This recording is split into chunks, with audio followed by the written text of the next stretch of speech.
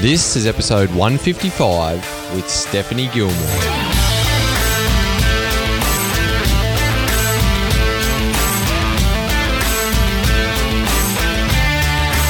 G'day legends and welcome to Your Life of Impact, where we connect with world-class athletes and coaches, health experts and enthusiasts, inspiring entrepreneurs and community leaders, all to teach you how to tap into your inner excellence. I'm your host, Brett Robbo, and I'm extremely grateful you're joining us today on your impactful journey.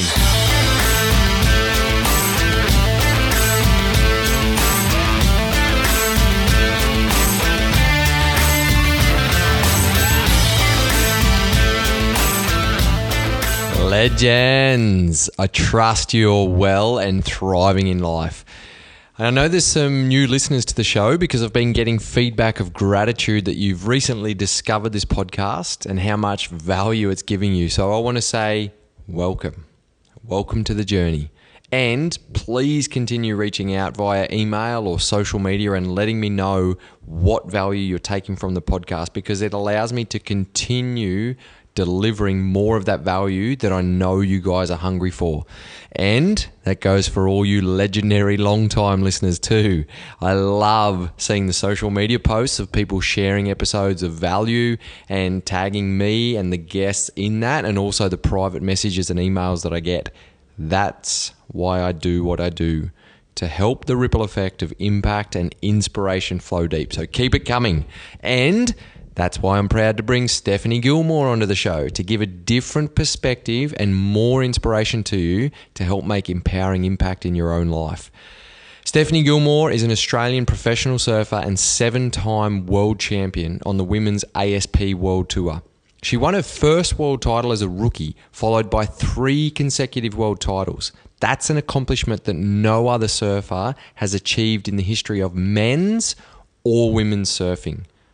For her triumphs of this success, she's also been awarded both the Laureus World Sports Award in 2010, which is considered the most prestigious award in action sports worldwide, and she's won the ESPN and ESPY for Best Female Action Sports Athlete in 2011 and 2013. Now, as with most professional athletes that I have on this show, I don't talk to Steph much about her actual surfing. I dive deep into understanding who Steph is and how she navigates life from her unapologetically authentic approach to her personal life and professional career.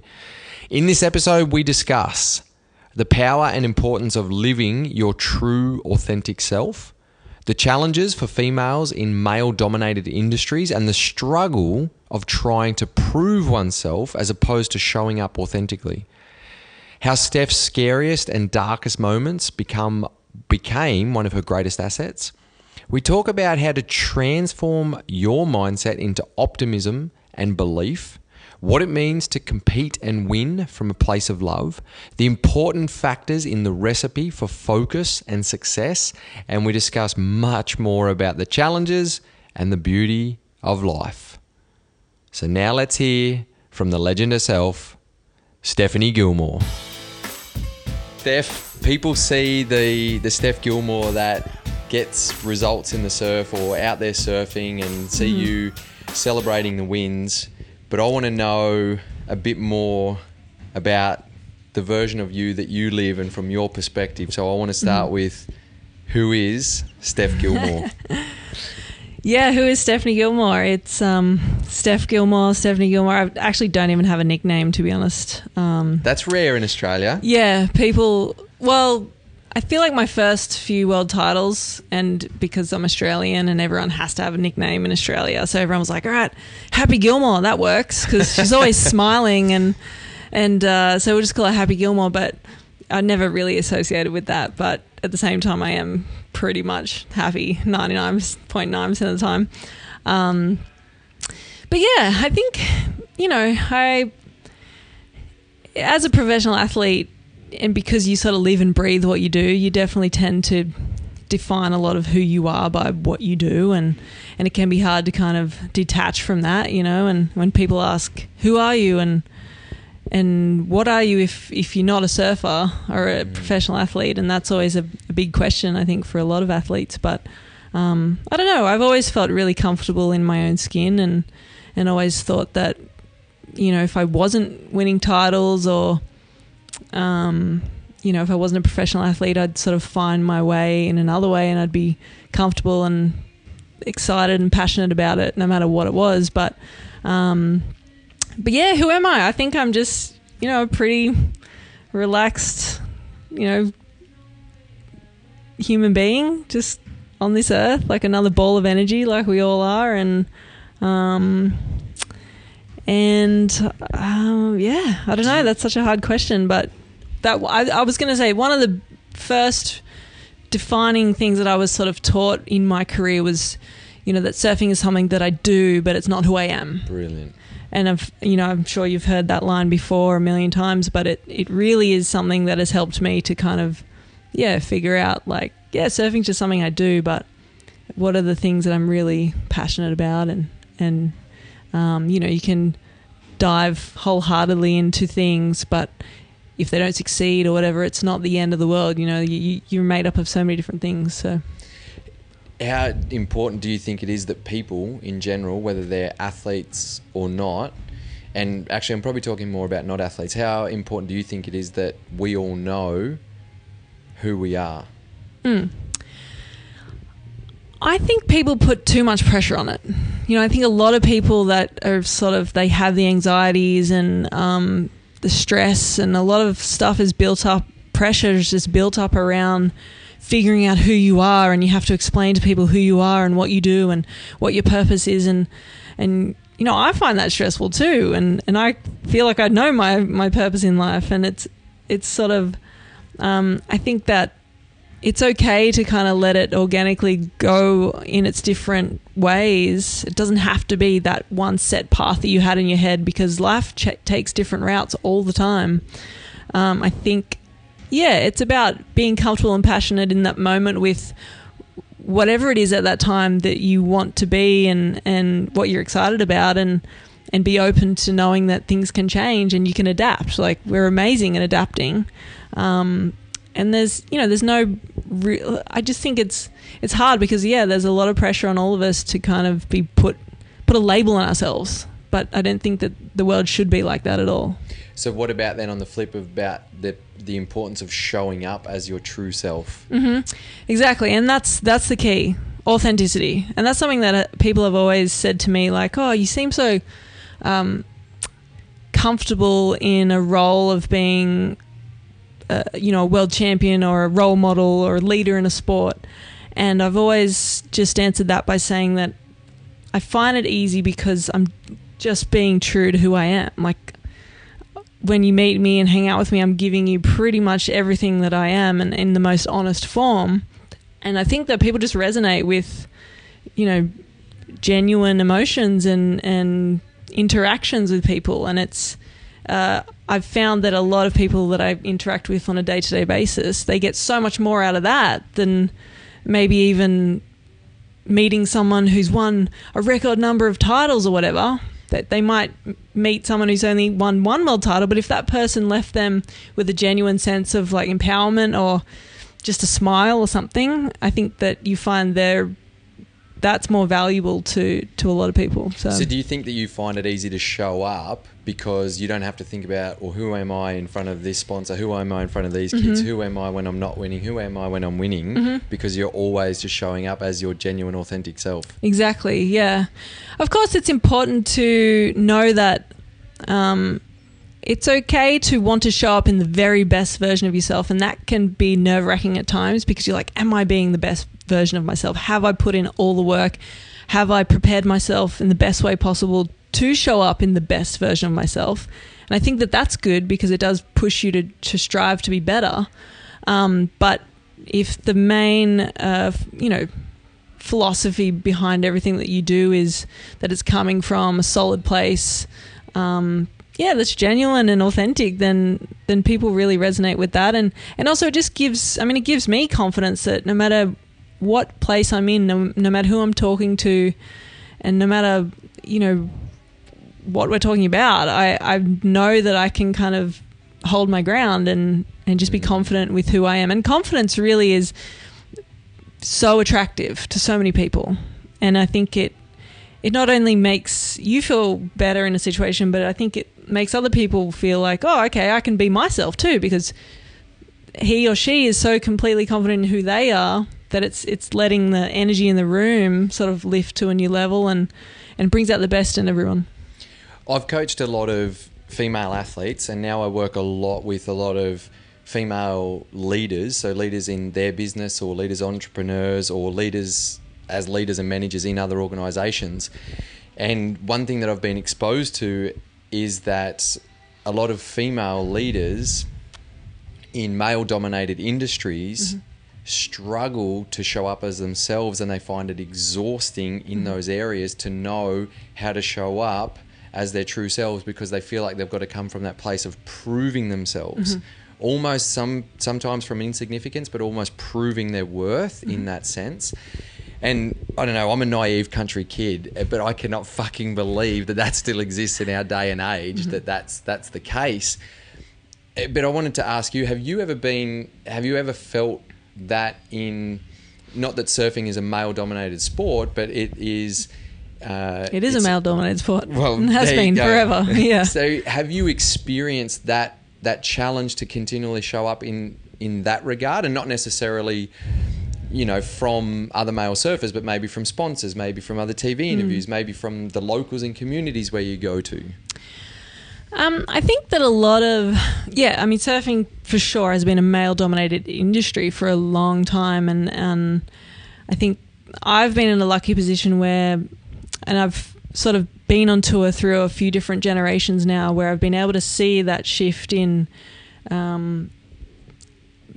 that feeling of like, we deserve to be here just as much as you, and we don't need to prove it. You know, why do we need to justify our existence here on this platform? Like, we're not out here to take anything from the men, where if anything, we're learning from you and we're respecting you. So it should be just a mutual relationship in that sense. But yeah, I mean, I was really lucky that I think timing for me coming into my career, I witnessed a lot of the older generations of the women in the, you know, 70s and 80s and 90s, early 2000s, where, yeah, they were struggling I felt like they needed to prove something to them. And in a way, they thought they needed to be really masculine to kind of show the men like, hey, I can do this too. And I think for them, they had to sacrifice a lot of who they were, because they were like, I deserve this. And you know, yeah, it's sort of, I don't know. I mean, I'm just saying, because I feel so lucky that I've been able to reap the rewards of their hard work and a lot of the shit that they had to deal with to get the sport to where it is today.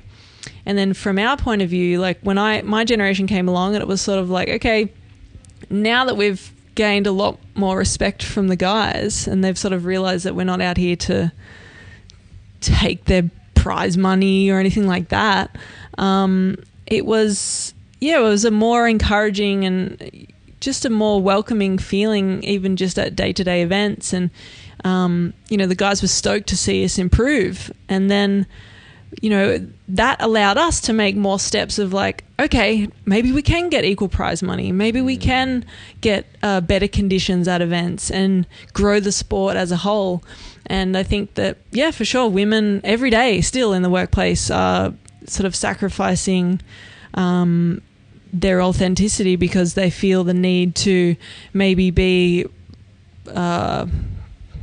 overtly sexual, to sort of use that as an advantage or whatever it is. And me personally, I've never really felt like that. I've always had this sense that I can make my surfing do the talking, and, you know, I can kind of lead by actions or examples. And I think my parents instilled that in me for sure. Just like, you know, mum and dad are just so relaxed and they're still so chill, but they were never, you know, showering us in the words of like, we love you, and like lots of hugging and all that sort of stuff.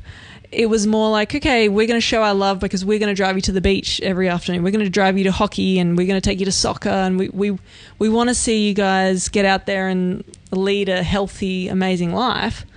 And I think that, that sort of came into my world as I got older, where I just realized that, you can just lead by example. I don't have to really talk the talk, but just... Your actions are the proof of exactly how you operate. And I think that's really powerful to hear that, because that's what I see the challenge with a lot of, like I said, females in male-dominated industries. And as you were talking about this, I was thinking, isn't it crazy that we even have to have this conversation? That it's still a thing that actually exists when we talk about equality. As soon as you said that equal pay, I was thinking, oh, right, my assumption was that there's equal pay. Yeah. No, and that's, I mean, surfing, which is funny because surfing is like always been the rebellious sport. You know, it's hard to even call it a sport. And here we are in 2020 and we're still having these conversations, and surfing is now the first and only US-based sport in the world that has equal prize pay across all their disciplines. So tennis actually has it just at Grand Slam level. It doesn't have it in the lower levels, whereas surfing's gone out and we've said, okay, we're going to do it at CT, longboard, big wave, juniors, and all the events that they control. They're going to do it that way. And just to really show that they value the athletes, they value the platform. And, you know, the great thing about sport is that our prize money is public knowledge. So unlike the workplace where everyone is, you know, no one knows what salary each other is on, it's all hush-hush. In sport, it's like, okay, we stand on stage, the female and the male stand next to each other with a big check and everyone sees what you make. So sport is actually a wonderful place to lead by example, to say that, hey, you know, quality should be normal. We shouldn't even be having these conversations anymore in 2020. So, That's brilliant.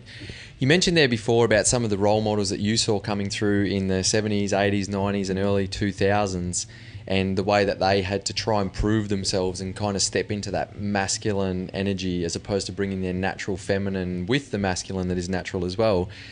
I had Layne Beachley on the podcast a while ago, and she talked a lot about how she won most of her world titles from a place of fear, a place of dominance, a place of, I don't give a shit about all the relationships that I'm destroying, and this is what I want and this is how I'm going to get it, and coming at it in that regard.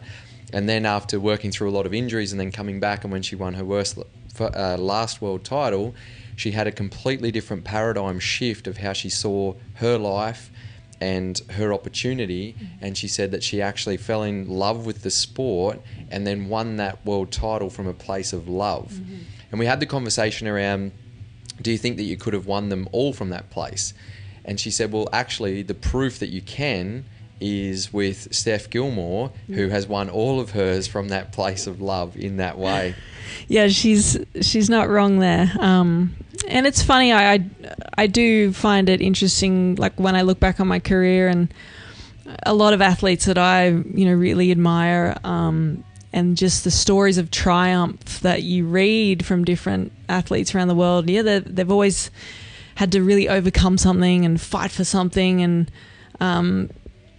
I've never really been able to associate with that because, just from the very beginning, you know, I finished high school, and when all of my friends were sitting around trying to decide what they were going to study at university, I just knew what I was going to do. And I was like, I'm just going to go on tour and be the best. Like, that's all I wanted to do.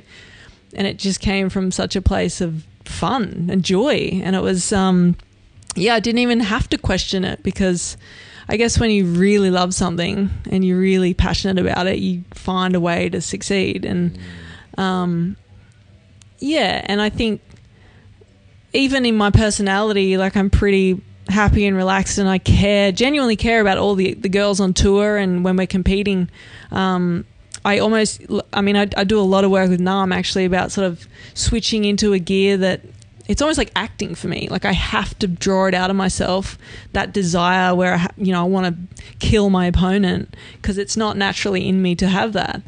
And, but yeah, Layne was right. I would say probably all 6 world titles were all coming from a place of love. And then there was one world title where I had to really overcome something that kind of, gave me that extra drive where I had to dig deeper. And that's when I realized and understood more about what athletes talk about when they say that you really underestimate how like the magic and how much you can overcome something when you sort of push to a new height, or you're down in the dark depths and you're like, how do I get out of this, and you find a way, you will. And that's really the most rewarding wins that you get in your career.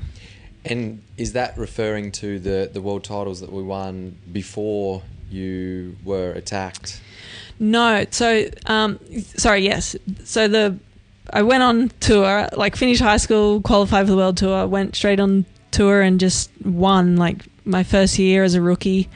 I always thought it was funny that people got on tour and thought, oh, I really want to aim for the top 10, or I really would love to be in the top 5 by the end of the year. And I was always just like, why aim for top 10 or 5? Like, why not just go for number 1? That seems so silly to me, to sort of set a low standard for yourself when everything you do is about setting a high bar. And anyway, so I was able to win straight off the bat and follow that up with 4 straight off the bat. And when people were saying like, which one was better, the first one or the second, third, fourth, and I couldn't really answer because I hadn't lost yet, so I didn't really know. And I remember thinking like, oh, I wonder if this will ever, can you just keep going up and up and up? Like, does this plateau at any point? And that was cool because I was wondering about like, I wonder if you could have an entire career where you just win everything and then you just tap out and that's it. But that'd be pretty boring too. So be careful what you wish for sometimes, because after the 4th world title, that's when I had an assault outside of my home in Coolangatta, and it was a pretty traumatic experience. And that was the first time in my life that I was just rattled, like completely rocked. And what actually happened there? Do you mind? So I was just like, it was sort of early evening and I was coming home from somewhere and I was just walking into my apartment, and this guy was, I'd noticed him, like I just had a bad instinctual feeling, and it was sort of, you just know when something's not right, and he didn't feel right, and he kind of looked at me, and it was a strange moment, and I just sort of walked past him and didn't even tried to ignore it, and then I just turned around, and next minute he was just sprinting at me with like a crowbar, and kind of hit me over the head a couple times. And the crazy part was he didn't even he didn't try and rob me or anything. I think it was just that he must have been on a drug of some kind, and I'd set off a reaction in him that maybe I was out to harm him or something. It was funny when it happened, I just sort of screamed and had this blood all over me, and all I could think of was like, whoa, I can't believe I reacted so bad. Like, where was my ninja skills? Like, how come I didn't, how come I wasn't able to fight? Or, there was some dark thoughts in my mind, like, shit, how fast can I run to get away from this guy? And it's amazing how much goes through your head in such a short amount of time. But I was out of the water. I had a broken wrist, and I was out of the water it was around like a month and a half. And it was, the biggest thing that I lost was my confidence.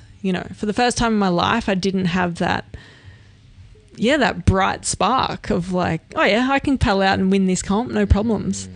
And that was the biggest test for me, because I was like, oh, it's not there naturally anymore. I have to like go into my, my filing cabinet of my body and find in my emotions where did I store that? How do I find that again?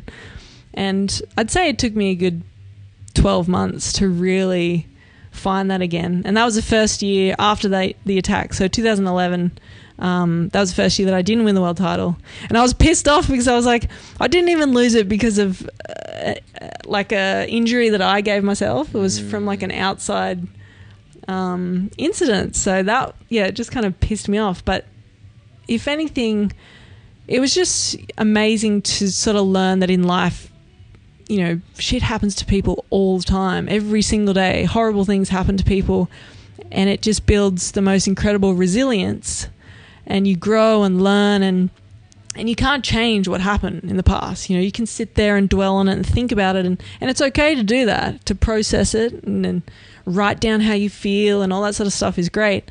But you can't go back and change it. So what you can do is make a decision. You get to decide how you want to feel about it moving forward. You get to decide, like, which route you want to take to get over it and to move forward. So it was an incredible learning experience. And then it was 2012, I came back and won another world title. So for a good 12 months, I was just like, oh man, I'm not going to win the title again. Like, it's all over. All the press was talking about Carissa Moore and all the new young girls that were coming through, and they were so much better than me. And there was a lot of doubt creeping in, and I just thought, yeah, shit, maybe that's it. Like, I won my 4 and that's the end of it. But that was when I made that decision to use those sort of remarks as fuel to the fire. And that's when I was like, no way, I'm not done. Are you kidding? I'm so young. I'm so excited. And this is just one of life's challenges, that I get this amazing opportunity now to figure out who I am and what kind of resilience I've built and how far I can take it. What was the path that you did through that? Did you have professional support with psychologists? Did you have other coaches? Did you figure it out on your own? I think for the most part, so I did one counselling session, and the counsellor sort of said, oh, you seem pretty good. Like, I think you're fine. I think a lot of it was just my own sense of, one of the first things I thought after it happened was, man, I'm so glad it was me and not some old lady who lived in the building. I'm so glad it was me and not like my friend who I just imagined them trying to deal with it and not being able to get over it as well as I could. You know, I just kind of had this sense that I'm much stronger than a lot of other people in these situations. So, yeah, it was, I think, in that sense, and sort of explaining that to the counsellors and just my friends and family and stuff, it seemed like it was probably, I got over it pretty quick. But it was still like, walking around corners at night and sort of checking, like sleeping with the lights on and sort of, being pretty jumpy. But what made you believe what you just said before? Because I always say it's not about what happens in our life, it's how we choose to respond. Yeah. And you said that you can utilise that situation to define you and hold you back, or to make you stronger. What made you actually, because it's one thing to know these things and to say these things, but if we don't believe it, we don't act in alignment with it. What made you believe that and act from that place?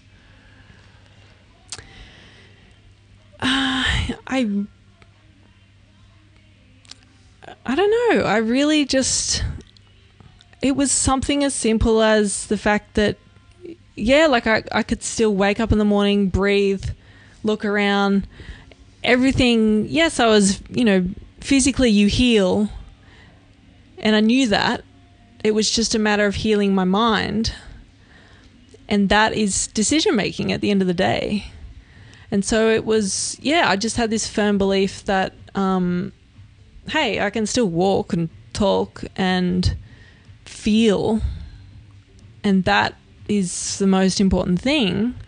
So, I don't know. Sounds like you were just focusing on what you could control as opposed to focusing on what you can't control. So even without that knowledge and that support and everything, the part of the decision making that we get as well is not the actions that we take, but what we focus on and what we think about the situation, the meaning that we give to it. Yep. So the meaning you could have given to it is, poor me, I'm a victim, I'll never win a world title again because I got attacked. Yep. Or you look at it and say, this sucks, but I'm grateful for everything that I have, and what an opportunity now for me to find the fighting dog within me and come back to victory in a different way. Yeah, it was probably a really annoyingly optimistic way to look at a shitty situation. Well, what's the opposite to look at something annoyingly optimistic?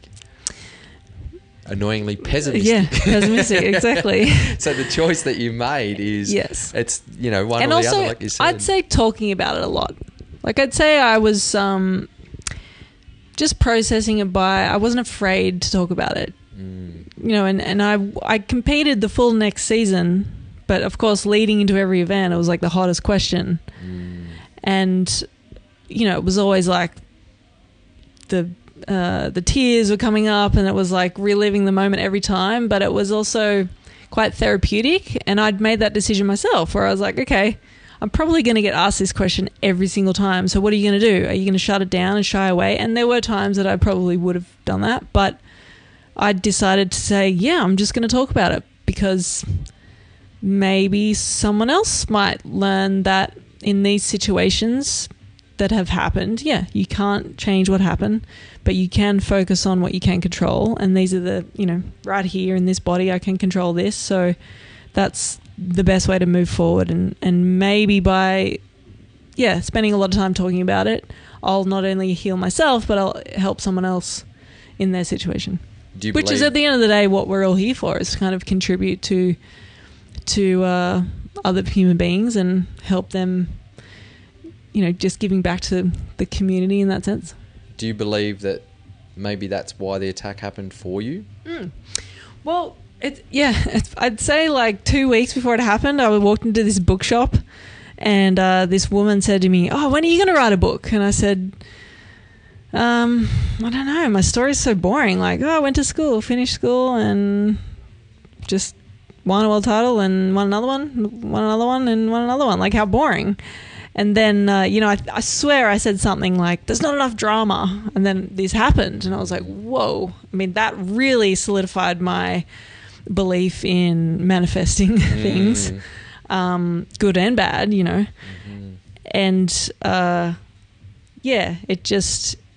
it just really made me, appreciate the support that I've, had around me, but also just the fact that you can go through some really wild experiences in your life, and it's okay. You can, if you survive and you can come, which you can survive. It's amazing. Actually, Nam told me to read a really good book. It's called The Survivors Club.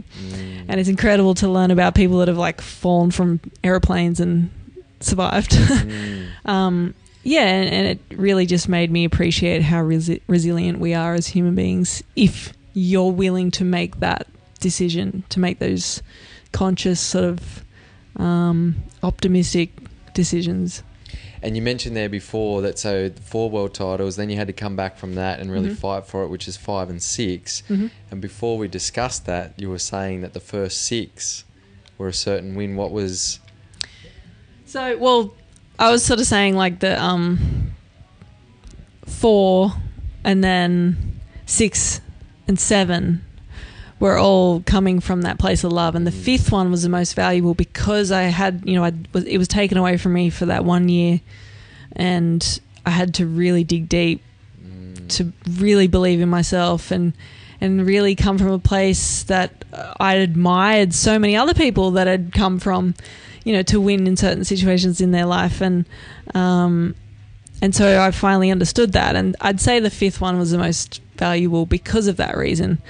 But in saying that, joy and love and fun, that's always been, I've found that my greatest success has been when I'm out in the lineup laughing and of course being serious, but there's a real sense of joy in what I do. And I think, life, it's just funny to think that, number one, I get paid to surf, and like, it's a competition, and I think perspective is just key for so many things in life, and that's always something that I've kept with me no matter what I'm doing. And brilliant. Yeah, you've mentioned Nam a couple of times, and Nam is the reason we've been connected. I've been introduced through Nam, and it was a few years ago actually, the first session when I met you down here, and we were doing some stuff in with the tennis balls and the floss bands. So I want to know from you, why do you choose to invest your time and energy into training with Nam? What is it that you get out of it personally and professionally that makes you continue to show up? So in the start of my career, I worked with a woman, Jan Carton, who she helped Mick recover from his hamstring injury, and she was an incredible... actually, when I think back to my time working with Jan, a lot of the time, when everyone else was sort of in the gym working physically on their body, her and I would spend I don't know, 2 hours just talking in a room, like writing and talking. And for me, it was like the most exciting thing that I started to learn about sports psychology and learning about how what peace of mind that you have when you're competing is almost more important than how you are physically, because maybe there was some other girls who I was competing against at the time in the gym doing, a bunch of sit-ups at the same time that I was writing down how I was feeling at that moment and how I want to achieve things and my goals and all this sort of stuff. And then we'd both show up at the next event and I'd win it. So, just coming from such a place of joy, and the other girl was sort of always fighting something, and you could see that they were just missing a connection of some kind. And that, working with Jen, it really opened my mind to, just how you approach things and how you're thinking of them and reading and, observing situations. And anyway, and then as time went on throughout my career, I did some breath training with Nam in the pool, and I met him through a couple of other surfers, Dan Ross and a few guys who were working with him doing the breath hold stuff. And Nam just, you meet him and he just has such a pleasant aura. Like he's so, his energy is so calm, but you can tell that he's just learning. He's always learning himself. And I think that's the thing that I really admire about, say, someone like Kelly Slater. Yes, he's won the most world titles, but you can tell he's so joyful and youthful in that sense that he wants to learn. He's never reached, he hasn't set this limit. It's like, come at me, I want to learn more. And I really think that that's what keeps people going and striving and continuing on with success. And when I met Nam and working with him, it was the same thing. You'd come into the gym, and I've never really been a gym person, to be honest. Like, I literally could say I probably went to the gym 5 times, like in my first 5 world titles. But coming to realize, like working with Nam, is that it can be really fun. And when you know that you are, you're seeing the progress in your strength and in your movement and all that sort of stuff, and when it's presented to you in a fun game kind of way, it goes fast, and it's just, it's fun. And I think people, as professional athletes, it can be seen like, oh, that looks really intense all the time, but it's not at all. Like it, and Nam's really sort of shown me that. And but then he's also just introduced me to so many new techniques as well, where you're approaching situations with a different perspective, and you can really turn around. You can create your own luck. You can find ways to win that you weren't really aware of before. So, but at the end of the day, he's just chill. He's so nice to be around, and I think that's key. Except when he's pegging tennis balls at your head. that's not that fun. Part, right? Exactly. Sounds like it's the fun, it's the variety. There's obviously known benefits for you personally and professionally that all come with that and show up. And that's, I've heard other athletes talk about it too. It's like you show up not knowing what's going to happen in the time, but you're going to leave with that sense of fulfillment that you've had that enjoyment and worked on something that's going to help you in your profession. Exactly. He's constantly testing you from the moment you walk into the room. He's assessing, okay, what sort of energy level is he or she at, and how am I going to push her today? Maybe I'll ask her a bunch of questions that might throw her off. Maybe I'll talk about her opponent and say, like, maybe I saw Steph's biggest rival do something amazing today. And you can just tell that he's constantly thinking of ways to test your mind and your physical body that are always, it's innovative, and it's just fresh, and you just don't know what you're going to get, basically, which that is the key to wanting more and wanting to come back, for me anyway. And I think that sort of goes back into surfing, where the ocean presents something new every single day, and we're very lucky that in our sport it's like the soccer field changes every single time you play, and there's a new challenge, and that's unique for sport. Variabilities. Yeah, absolutely. It's a bitch, but it's also amazing. Yeah. It's the bitch that makes you keep coming back. Well, for yeah, more it's and something more. that you can kind of blame your losses for sometimes. Yeah, the waves didn't come. Wasn't my problem. I mean, it was my problem. It wasn't my fault. But yeah. So speaking of then the variability, the waves, the things that you've learned from NAM, I've got, and being very mindful of time, you're about to go downstairs and do a session with No, NAM that's all here at right. the Take gym. your time. The longer the better. I'm going to send you down there ready for those tennis balls flying at your head and hear him talk about your opponents and any other challenge that comes out. What bit of an analogy then, so trying to understand the mind aspect again. When you say in a situation, if you are in a world title final and you're out the back and you know you've got one wave to catch and you might need an 8 or a 9 and you need that on the next wave and you know it when you're out there and this is to win the world title, what goes through your mind? Yeah. Well, less is more is usually the best to have going through your mind.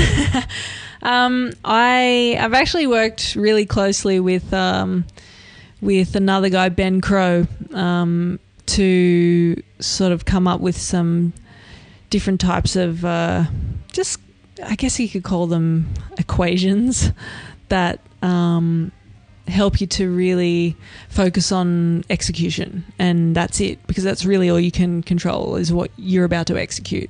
And so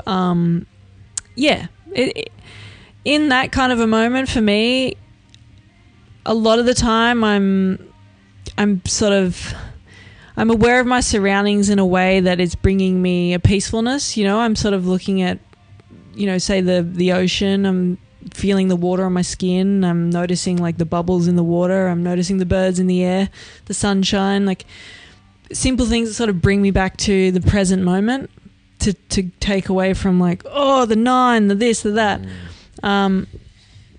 Something else I'll shift to maybe is like, I guess all of these things are optimistic sort of situations, you know, where I'm thinking, okay, a minute, that's a pretty long time. It only takes 5 seconds to paddle into a wave. You know, I'm sort of breaking down things so that I am focusing on something, but you can, you know, if you can only focus on one thing at a time.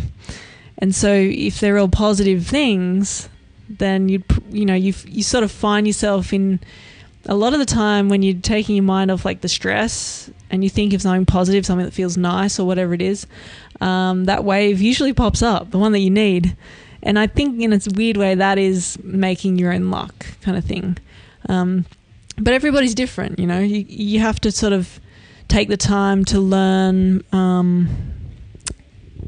for each individual person what it is that makes you tick and what it is that helps you to find your intention in that moment.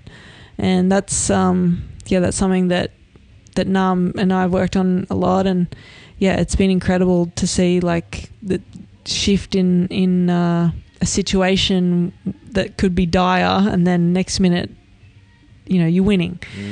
And it's really, I think a lot of it is to do with just having powerful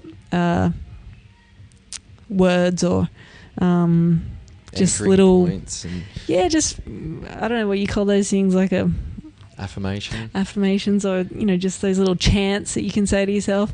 I just actually read about the first female to free climb El Capitan, and she's only the 4th person in the world to do it and the first female. And she I can't even think of her name. I'm gonna have to Google that. But she the whole way up she chanted to herself, slow is smooth and smooth is calm, something like that. And she just said it to herself over and over again. She did it, didn't even take her, I don't know, took her like a few hours to do, which takes people like 2 hours to do it, but 2 days to do it. But she just sort of those things that really bring your focus to where it needs to be. So, like you said there, that yes, everyone is different, and what works for some, but there's the constants. So things that came through was presence, focus on the controllables, and then also like anchoring into those, because what you're doing there with the presence and focus on the controllables is you're not letting your mind go to all of the things that are uncontrollable or thinking about you can't control your score. that's the number. What you can control is how you paddle into the wave, which one you choose, when you choose to do it. Exactly. And if you're not present and you're thinking about the score or the result or the end game and I hope, then you're not going to be in the moment to be able to execute the required task at hand. Exactly. And I think that's really You powerful. summed it up really well. I kind of go off on like some airy-fairy way about explaining it, but yeah.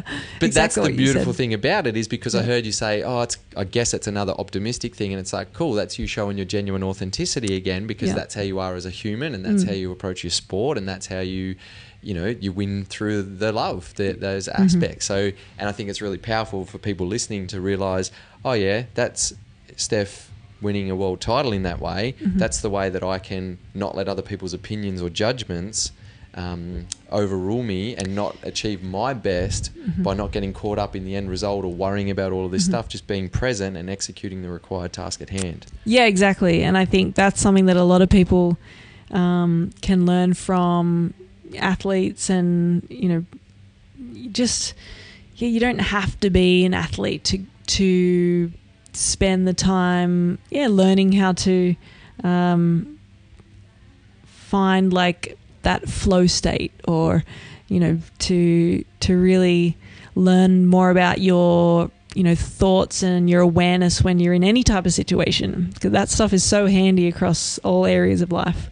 And do you find that the things that you've learned and that you execute there, Oh, that for do sure. come into other Say areas like of your public life? speaking, and I'm getting up like freaking out, going, "Oh my god, I'd way rather just be in a heat right now, surfing competition, or playing music." I play the just gonna guitar. say maybe recording your music. So playing guitar, I've been asked a few times from different bands to join them on stage for a song, and sometimes it's in front of a pretty big crowd, and I love playing the guitar, but I'm also not that great. But this is something that Nam and I have always sort of said, like, say yes to everything. All these situations that when someone first asks you about it and you hesitate, say yes to it and, deal with it when it happens. And you'd actually surprise yourself at how you rise to the occasion. And, so I did. I find myself saying yes to more and more bands. Maybe I'm just trying to be a rock star secretly. But I'm more, these are the moments where I'm sitting there going, whoa, I'm really nervous, but this is so cool. How much fun. And if I stuff up, who cares? Like, that's totally fine. I'd way rather know that I got on stage and had a go and had a really good time and have a really cool story to tell. I stuffed up this part, and I have in multiple songs. I played the wrong chord here, there, and whatever, but it was just more about the fact that I gave it a crack and it was a fun experience. Brilliant. I love that. I'm all about impact, and this podcast is all about impact. And I love the saying from Gandhi that is, be the change you want to see in the world. What's the change that you want to see in the world that you are being? I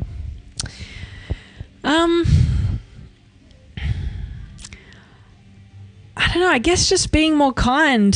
People think that, everyone's so busy in their day getting on with things and, being full on that, sometimes it can seems so small and insignificant to even just smile at someone walking past down the street. And I don't know. It's I've always felt like it's really important to pay attention to those little moments because it's a ripple effect, it really does give someone else a little boost for their day, and then they can feel the energy then to boost somebody else. And that seems pretty small, but in saying that really is how I think you can change the world, is by starting right here in who you are, those little moments throughout the day.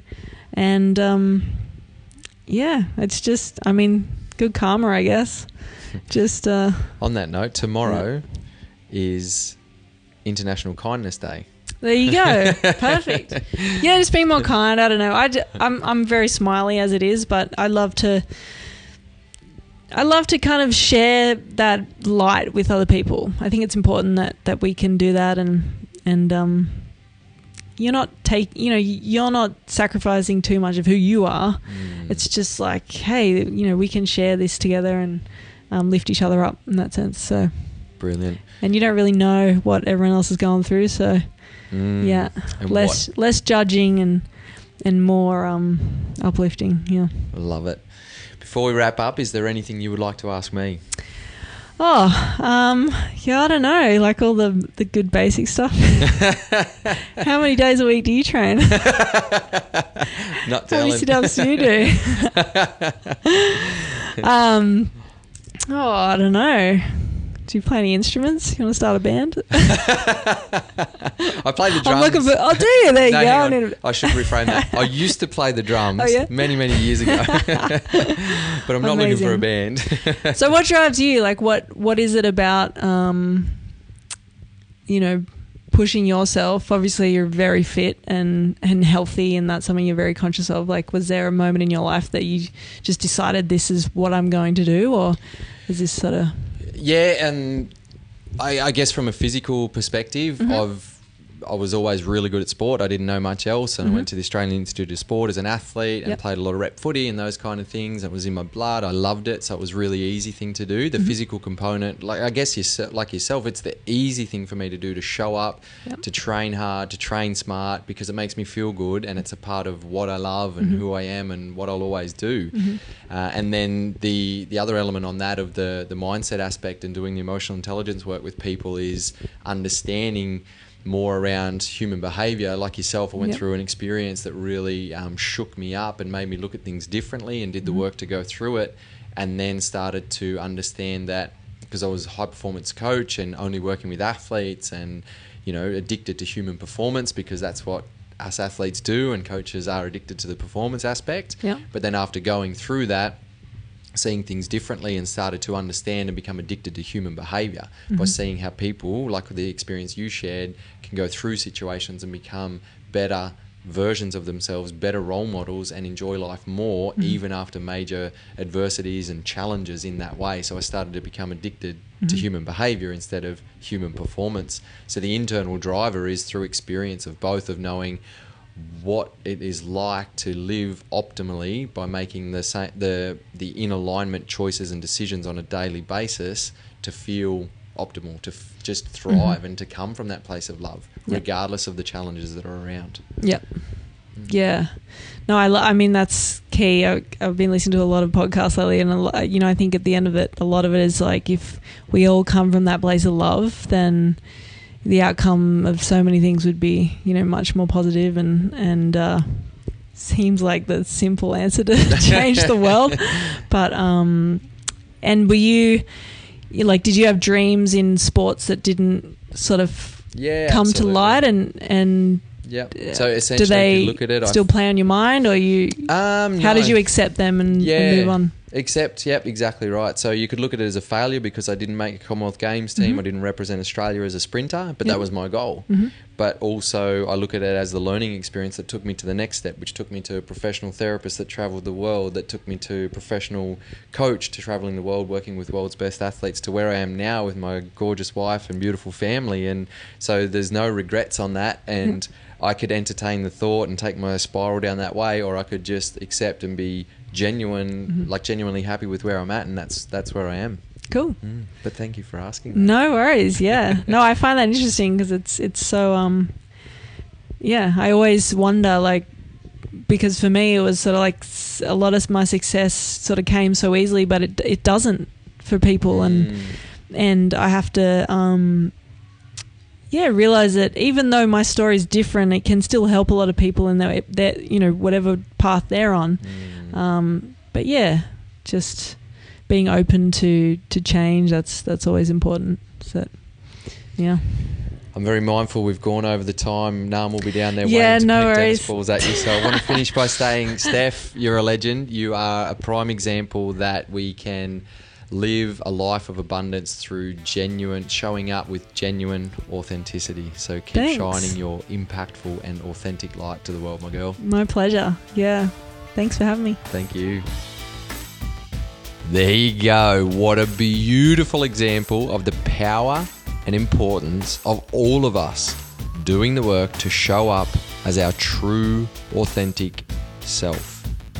Steph can be found anywhere and everywhere online by Googling or typing her name into social media. So jump on and give this Aussie legend a follow to support her journey and her ripple effect. And remember, if you enjoyed this episode, please reach out, let me know on email or social media, and even tag Steph and I of when and where you're listening to this episode. And as always, remember, this is your life journey, your life of impact.